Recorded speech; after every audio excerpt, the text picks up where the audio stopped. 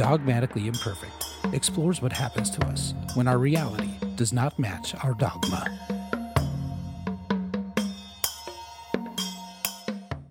Warning.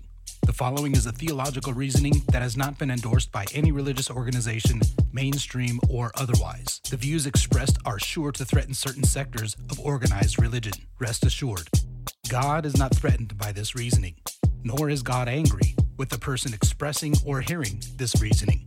Since God has not given you a spirit of fear, do not let fear hinder or scare you, who are made in the image and likeness of God, from hearing. Good morning, Etherweb. You are streaming Dogmatically Imperfect, one of the most influential shows in the ether that explores what happens when our reality does not match our dogma. I'm your host, Justin Marson. For those of you that don't know, dogma is another word for religious teaching. So when our religious teaching does not match our reality, we're having a religious experience that is dogmatically imperfect. And it's my guess that if you're watching, that you found yourself in this position before, and probably even right now in this moment. For me, we're here in September of 2023. Now, you may be watching the premiere this Sunday, or you may be watching in 2033. My hope is that whenever you're tuned in, or I guess it's streaming, we don't really tune in anymore, right? Oh man, forgive me. Let me get some of my water. Whenever you're streaming, right, like I said, I guess that this content will help you navigate your situation. That is my hope and my prayer. The title of today's episode is The Early Church versus the Modern Church. Now, right now is a good time, if you haven't done so already, I want you to hit the little, where is it? It's on this side. It's on this side. Hit the little subscribe button down here. Hit the like button. Give me the thumbs and give me the subscribe if you want to see this content continue, and if this content is blessing you. There's other ways to support. That's not really my main focus. My main focus is to make sure that you guys get this on a regular basis. So if you subscribe and you hit the like, and even if you have somebody in your head that you think might benefit from this, share it with them. Or if you have questions about the things that I'm saying, share it with somebody who you think would have an answer. Like, hey, listen, why don't you take a look at this? I think he's making a little bit of sense, but I've got some questions about it. Why don't you look at it too? So that's what I'm looking for. And that, not for me, but I'm saying to help people. That's the thing. So go ahead. Now, one other thing that I wanted to talk about is the song is still kicking my tail. So this next week, here's what I want to do. Normally my songs and my little pieces that I wrote, things like that, they're at the end of the episode. I mean, at this point, I have half of them without one now. I've been doing it for so long that without. But next week, I want to just do it right at the beginning because I don't want to push it to the end anymore. So anyway, okay, enough of that stuff. Last session, we looked at the pattern of the early church. And what pattern is that? We were talking about, 1, 3, 5, 7, 9, and ... Well, we know what the next number is, right? It's 11. And then it's 15, or 13, then 15. We know it is. But we stopped at 9, right? And we're like, okay, that's it. There's no more to the pattern. Of course there is. And they were shedding antichrist dogmas embedded in their religious understanding. They dismissed the authority of the written word in favor of the authority of the living word. And this happened as a result of the Gentiles being included in what God was doing, found in Acts chapter 10 and beyond. And, when you get right down to it, I was thinking about this the other day, and Judaism is a religion with its fundamental core being the advancement of Israel through adherence to God's commands. And what do I mean by that? Okay, so the core, the root, the reason that we have Judaism, right, or that Judaism exists, is to advance the nation of Israel as Israel follows the commands of God. And this dates back to Abraham and Moses and, all the way back. Think about it. We have a couple different things going on here. It's a religion with an earthly kingdom focus based on following the commands of God. Does that make sense? So as this people group follows the commands of God, God advances the earthly kingdom. And when Israel thinks about the Messiah, especially in biblical times, they're looking for the one who will take the mantle from Moses and Joshua and David and etc., Solomon, all these people, and he will continue that. And during the ministry of Jesus, the disciples were consumed with the idea of King Jesus, right? It reminds me of that song, King Jesus is all. He's my all in all. And I know he'll answer me when I call. Walking by my side, I'm so satisfied. King Jesus is all. You guys know it. He's my all in all. Okay, it reminds me of that. They're talking about King Jesus. In fact, I have some scripture references I want to go over. This is how, and you guys can turn there quickly if you want to. If not, you don't have to. I'm just going to refer to them real quick. Matthew chapter 18. Let me get my glasses. My glasses. All right. 1, 2. Okay. There we go. Okay, Matthew 18. And where am I at? Verses 1 through 3. And at the time the disciples came to Jesus, who then is the greatest in the kingdom of heaven? Okay. And then Jesus called a little child and set him to midst them and said, surely I say to you, unless you're converted and become as little children, you'll by no means enter the kingdom of heaven, which is interesting. That has nothing to do about your belief system, but that's not what we're talking about today. And then let me go down to Mark chapter 9. Verses 33 through 35, and I have them already marked, so I'm just there quickly. You don't have to follow. I'm just trying to illustrate what's going on here. And then he came to Capernaum, speaking about Jesus, and when he was in the house, he asked them, meaning the disciples, what is it you disputed amongst yourselves on the road? But they kept silent. The disciples were like, I don't want to tell him. You tell him. No, I'm not going to tell him. You tell him. No. They kept silent, for on the road they had disputed among themselves who would be the greatest. And he sat down and called the 12 and said, look, okay, guys, if anyone desires to be first, you're going to have to be last, and last of all, and the servant of all. And then again, he took a child and set him in the midst, and he said, and when he's taken his arms, and he said to them, whoever receives one of these little children in my name receives me, and whoever receives me receives not me, but him who sent me. Now, I just have a couple more verses I want to go on to here because it kind of harkens back to one of our previous sessions. I think it's the us versus them session, right? And now John answered him saying, teacher, we saw someone who does not follow us. So he's not one of the us. We found somebody that's not us, casting out demons in your name, and we forbade him because he does not follow us. But Jesus said, do not forbid him, for no one who works a miracle in my name can soon afterwards speak evil of me. And here's our other little key verse that this is a side note, okay? For he who is not against us is on our side. And remember, Jesus is not against the them. So he's on their side. So I just want to kind of reinforce that because we're just right there. Anyway, now one more thing. I want to jump back to our current thing. In the very next chapter, Mark chapter 10, verse 35. Now, what I'm trying to illustrate is the disciples, really all of Israel, but including the disciples were kingdom, kingdom, and kingdom, earthly kingdom, earthly kingdom, earthly kingdom. Right? Hey, we're going to restore the kingdom, restore the kingdom, restore the kingdom. And they're disputing who's going to be greatest in the kingdom. I want to be greatest in the kingdom.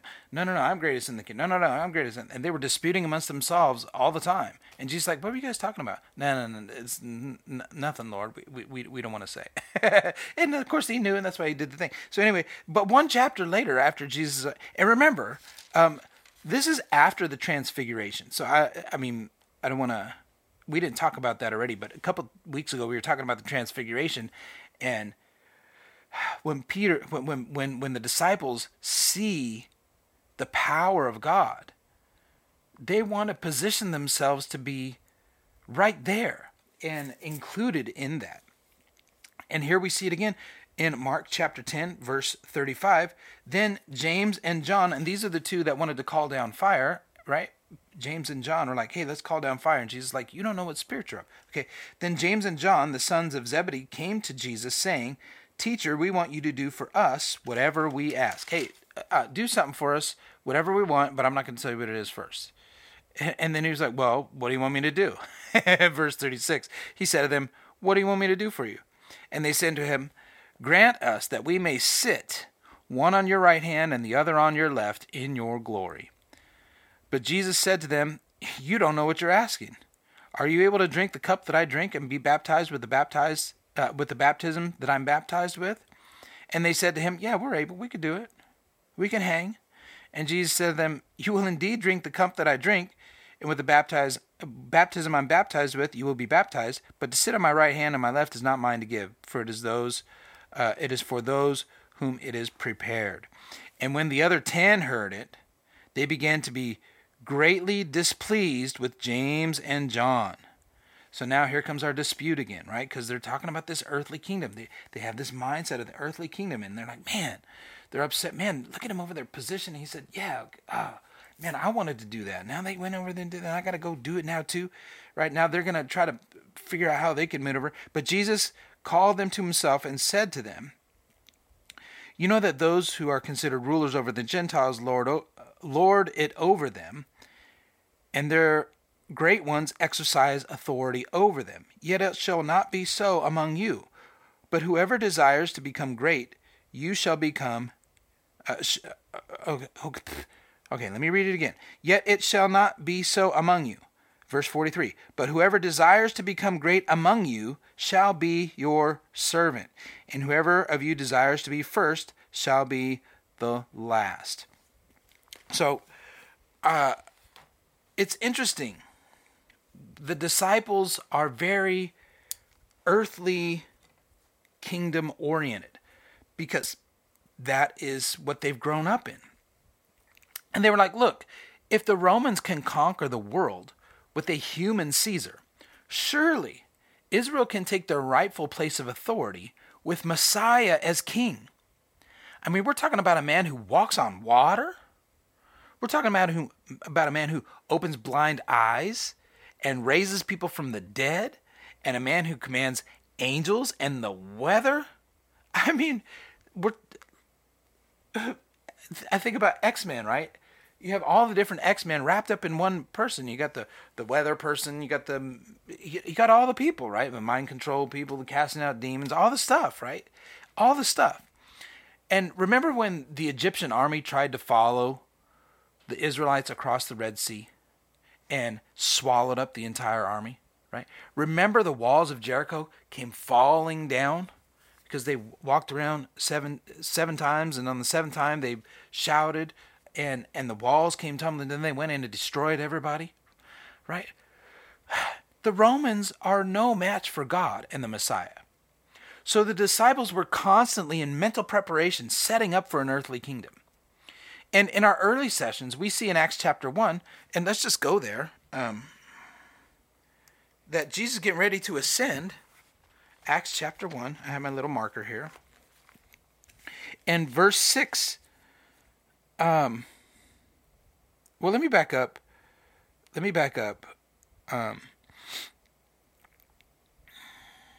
To verse 4. And being assembled together with them, Jesus commanded them not to depart from Jerusalem, but to wait for the promise of the Father, which he had said, you have heard from me. For John truly baptized with water, but you shall be baptized with the Holy Spirit not many days from now. So Jesus is trying to prep him for what's coming on, because he's about to leave. He's about to ascend into heaven. But where is the mindset of the disciples? Verse 6. Therefore, when they had come together, they asked him, saying, Lord, will you at this time restore the kingdom to Israel? Listen what they're asking.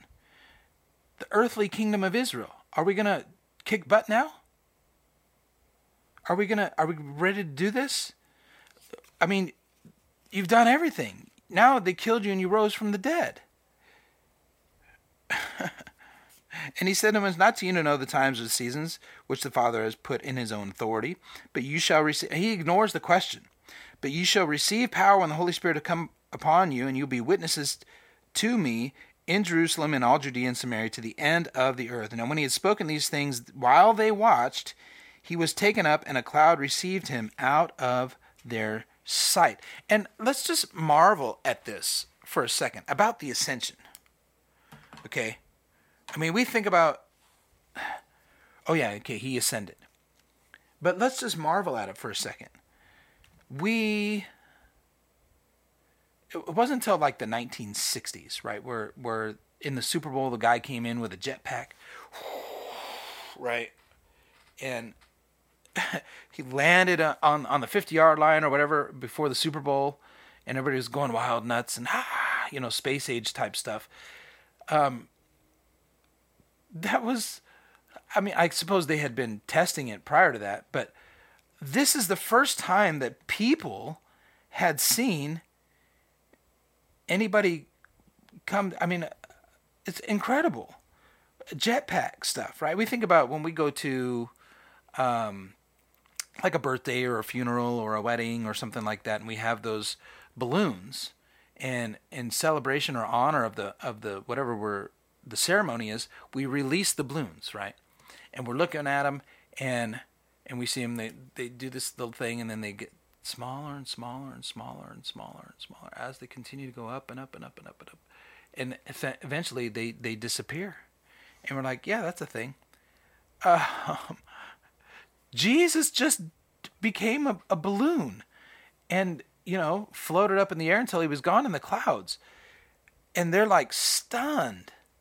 They're stunned, and they're still thinking about this earthly kingdom. And Jesus ignores the question, says, hey, look, go to the upper room, and there you'll receive the Holy Spirit, and the Holy Spirit will lead you and guide you in everything that's going to take place. And so, but he didn't tell him, look, we're not doing an earthly kingdom. He didn't say that in the moment. So it didn't get displaced out of their mind. And Jesus knew that there was nothing really that he could say in that moment that would dissuade them from the idea of an earthly kingdom. So this is how ingrained it is. And last week we saw in chapter 15 of Acts that James, in verse 15 through 17, let's just go there again real quick. 15.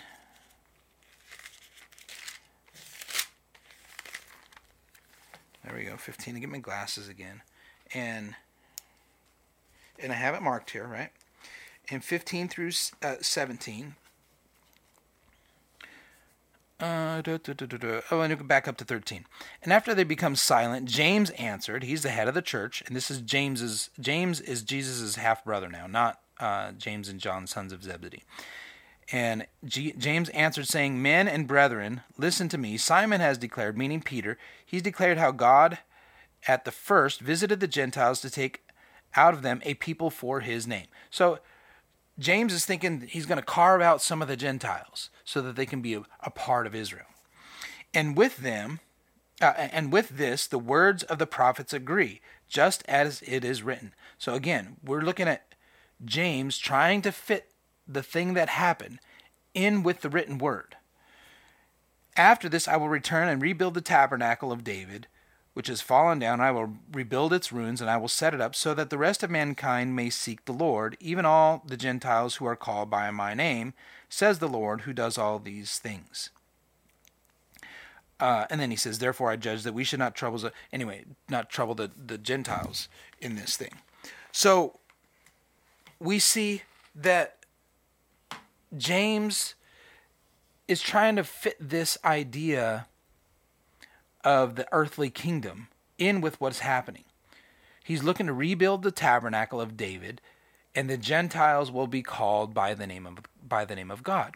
And although they were dismissing elements of the written word, they didn't change the focus of the core of Judaism.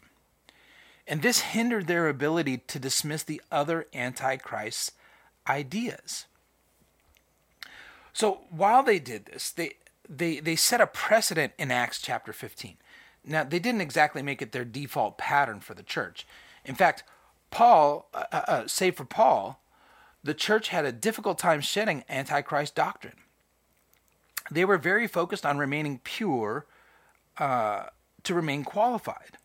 not to mention awaiting the return of Jesus for the setting up of the earthly kingdom. And they saw him ascend, and the angel said, hey, look, in the same way that you saw him leave, he will depart.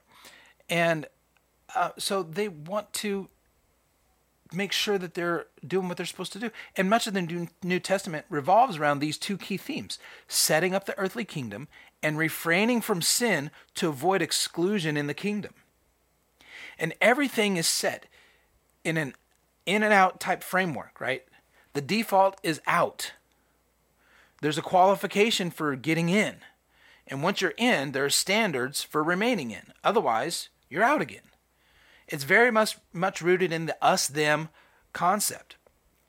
And it's important to keep in mind that James, the half-brother of Jesus, and the Jerusalem church was the official church authority.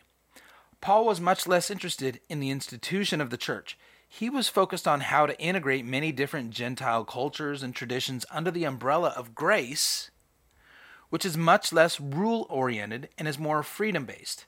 Now, this is the opposite of an institution. However, once Paul was gone, the institution remained and was able to integrate much of what Paul advocated while redacting, right? You get the little pen and you scratch it out. Oh, let me redact this. So, look, I'm going to redact this verse. I had some other verses that I was going to show about the earthly kingdom, like Luke chapter 9. Well, I can't tell you. And Luke, there was another one in Luke, but I don't know what they are because I just redacted them. I'm going to redact them. So we didn't actually go over these scriptures, okay? We didn't go over the scriptures because we redacted them. And that's what the church did with a lot of Paul's more radical themes and his theological progression. They redacted it. They cherry-picked from Paul's writing. And this allowed the church to claim the authority of Paul without the complications that come with a radical message of grace and inclusion. And they didn't want to repeat the process of Acts 15 if they could help it. Now, I want to highlight something.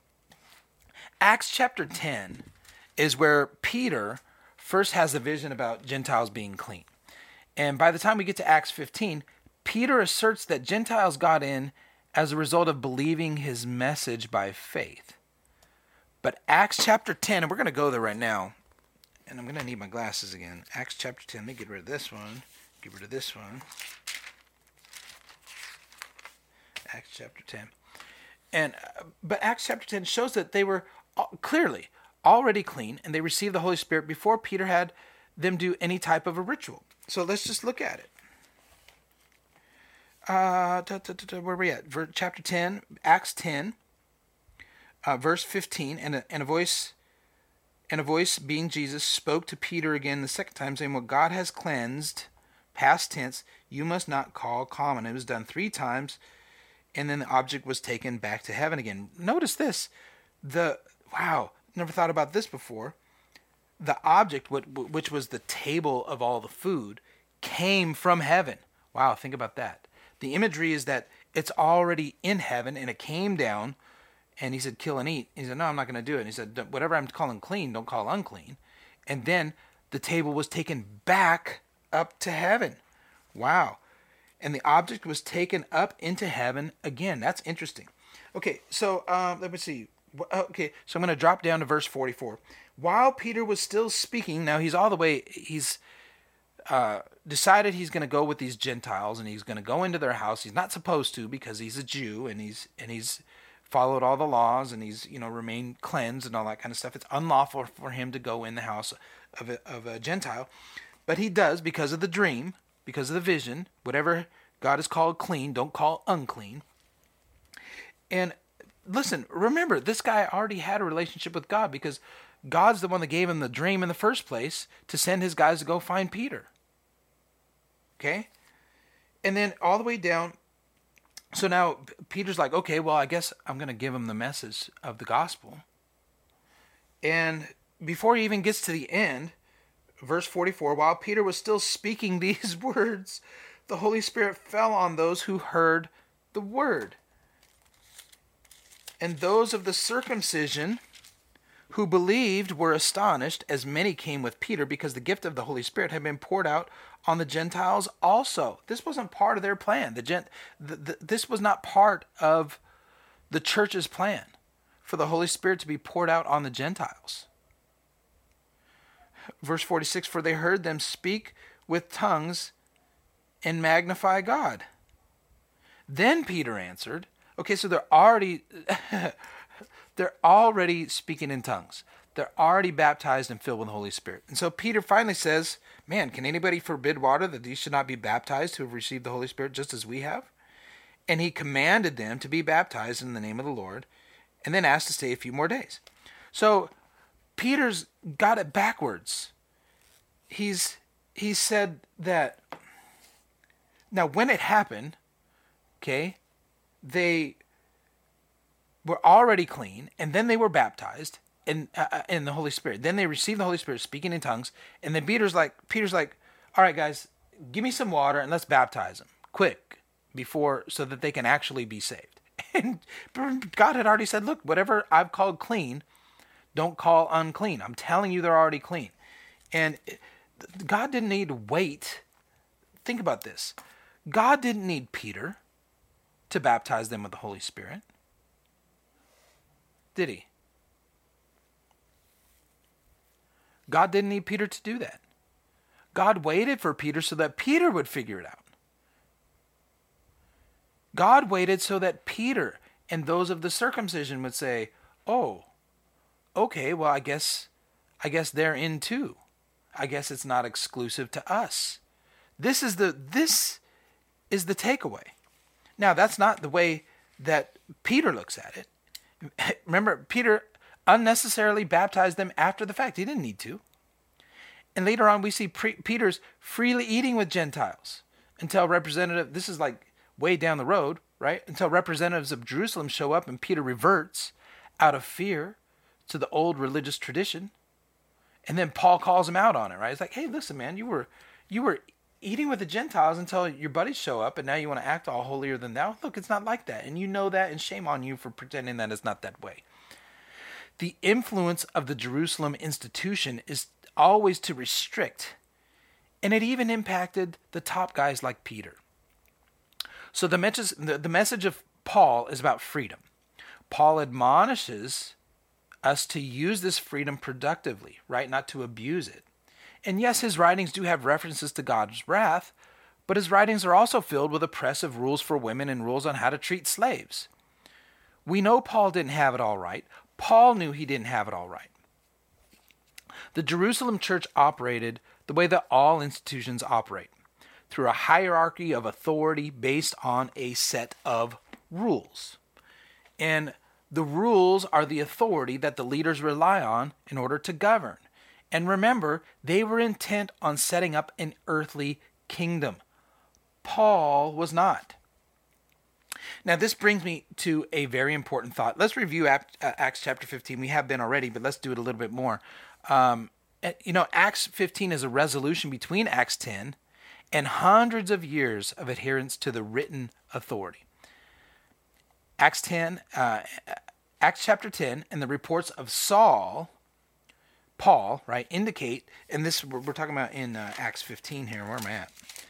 In the first parts of it, right, we're hearing about everything that happened with Paul and Barnabas, and then what happened in Acts chapter 10. And it indicates that indeed Gentiles are included in God's plan. Now, the traditional way that Gentiles were included as a part of Israel was to become circumcised and follow the law of Moses. The experience of Peter, Paul, and the Gentiles, all the Gentiles, indicated that circumcision was not necessary. And it was upsetting the authority of the written word. And those who held to it, specifically, there were some of the Pharisees who did believe that Jesus was the Messiah, who were like, hey, listen, they were the ones that were most adamant that these people needed to be circumcised and follow the laws of Moses. And in Acts 15, James, the head of the Jerusalem church, judged that circumcision was not necessary. We saw that. And that was in verse verse 19, 15:19. Therefore I, being James, judge that we should not trouble those from among the Gentiles who are turning to God. Now this is no less earth-shattering than the Pope including gays or approving of abortion. I mean, this is a monumental decision. I mean, we're talking about, and it's not really looked at that way. Like, Acts chapter 15, verse 19 is a monumental decision in the history of the church because it completely disregards things. And no doubt not everyone agreed. I'm sure it caused factions or different denominations from the get-go. And really, this is where we stand today. Now, I've been doing this for a while now, and there's a common theme. I present a scripture showing that God's not angry.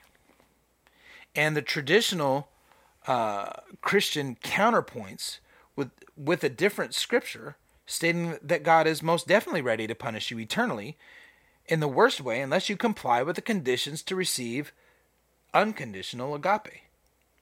Right? I openly say discard and disregard Christ-eschewed scriptures and hold to the Christ-aligned scriptures that I've referenced, just like is happening right here. Wow. Chapter Acts 15:19 is a complete disregarding and dismissal of the written prophets, law and the prophets. It's a complete dismissal.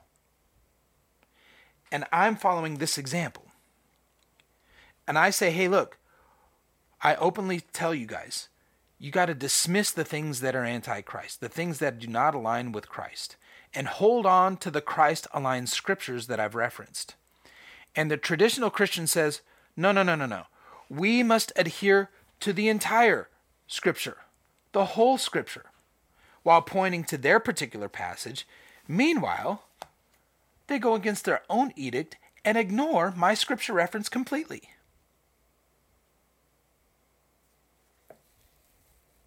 Now, this is the number one reason that a traditional Christian should rethink their stance. Ignoring one's own edict is not an exercise in integrity, is it? Let's start by being honest, okay? Mr. and Mrs. Traditional Christian, I'm talking to you right now. You ignore or minimize the scriptures that I bring to the forefront. Yes?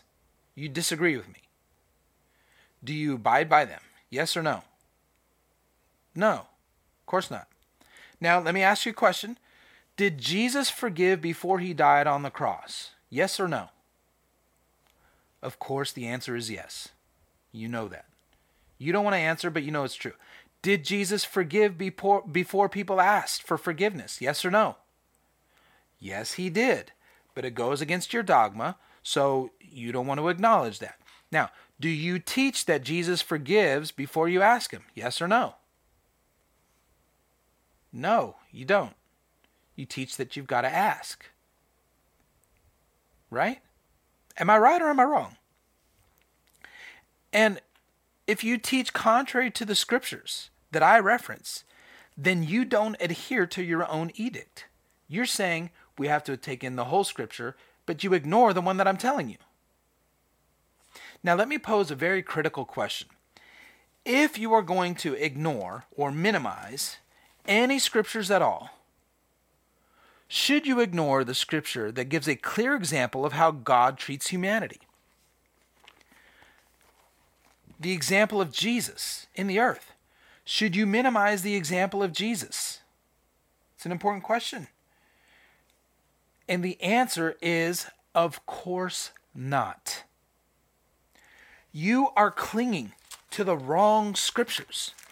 And you're throwing out the wrong scriptures. Justin, I'm not throwing out any scripture. Yes, you are. Yes, you are.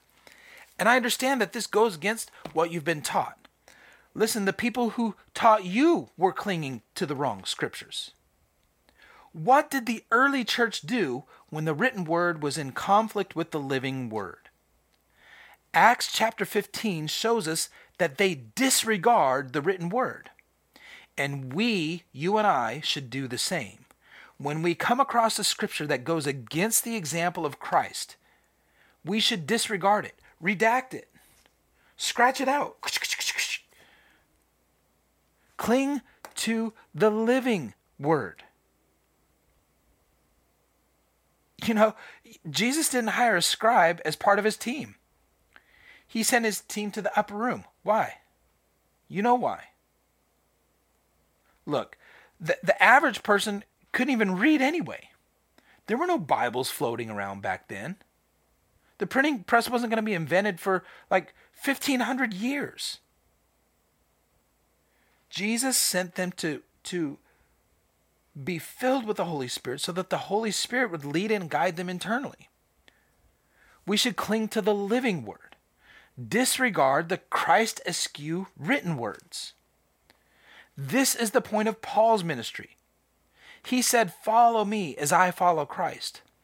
Paul died and we stopped following Christ because we were following Paul. We stayed stuck at the end of Paul's journey.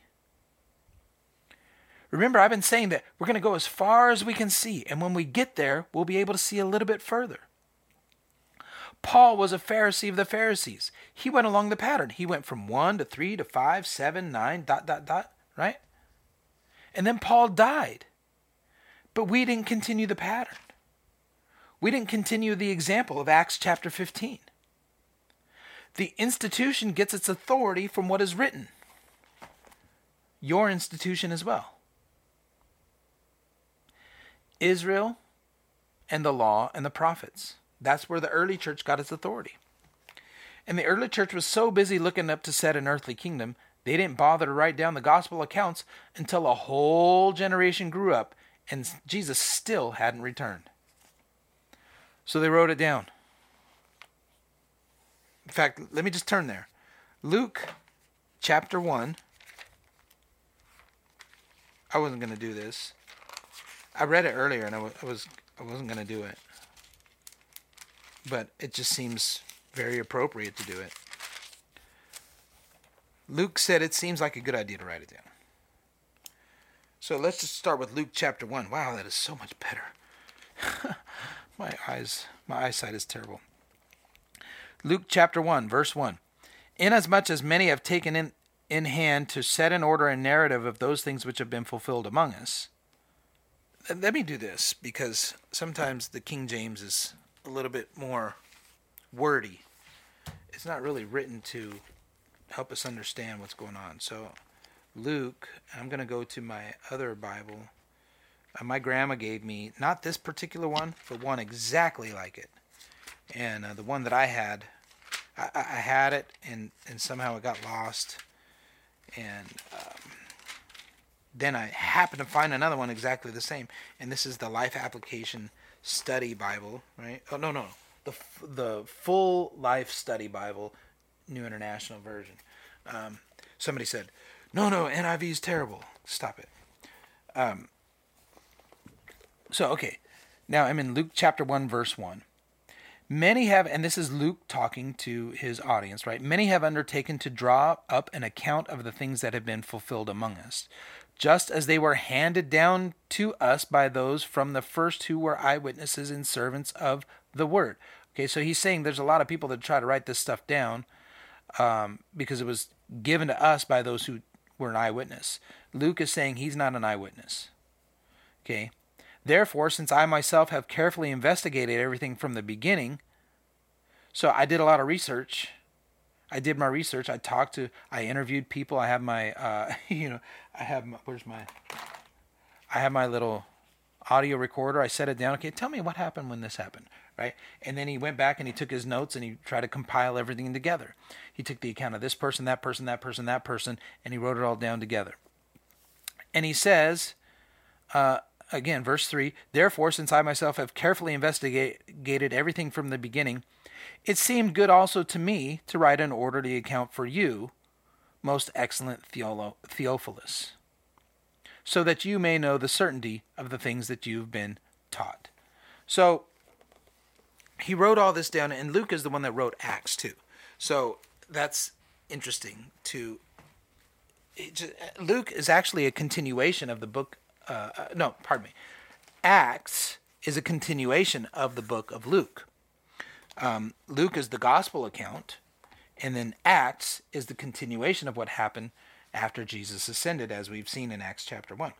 So, once they wrote it down, though, it took root and it supplemented the Old Covenant, where we have the law and the prophets. But it didn't just do that. It supplanted the intent of God, leading people by His Spirit. And I know what you're thinking. We verify, this is what we've been taught, we verify the leading of the Holy Spirit by the written Word of God. God won't go against His Word.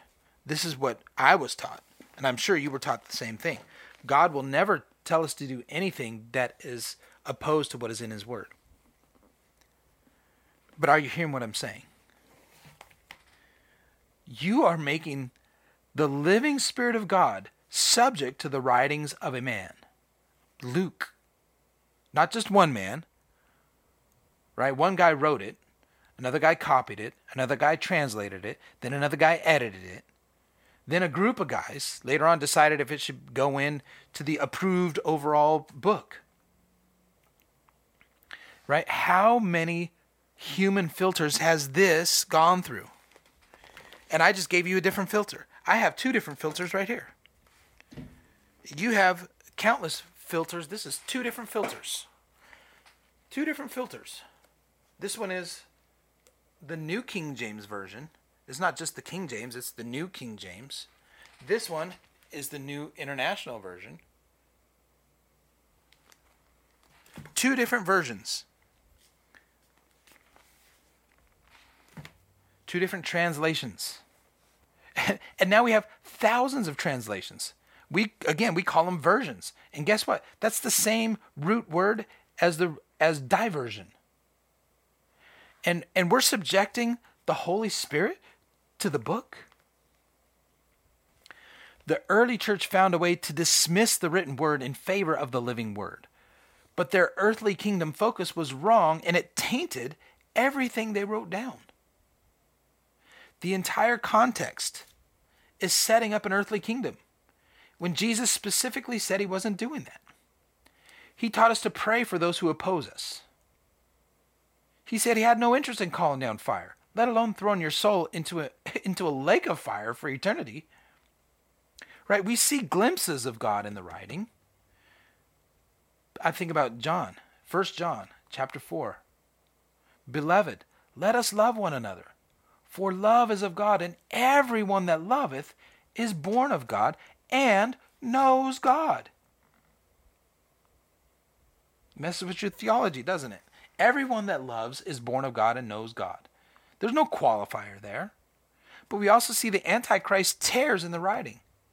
But unto them who are contentious and do not obey the truth, but obey, unrighteousness, they're going to get indignation and wrath. That's Romans. That's Paul says that. But where do we ever see Jesus being wrathful? It doesn't happen. Jesus tells us to turn the other cheek and then demonstrates the ultimate example of cheek turning by forgiving those who wrongfully crucified Him.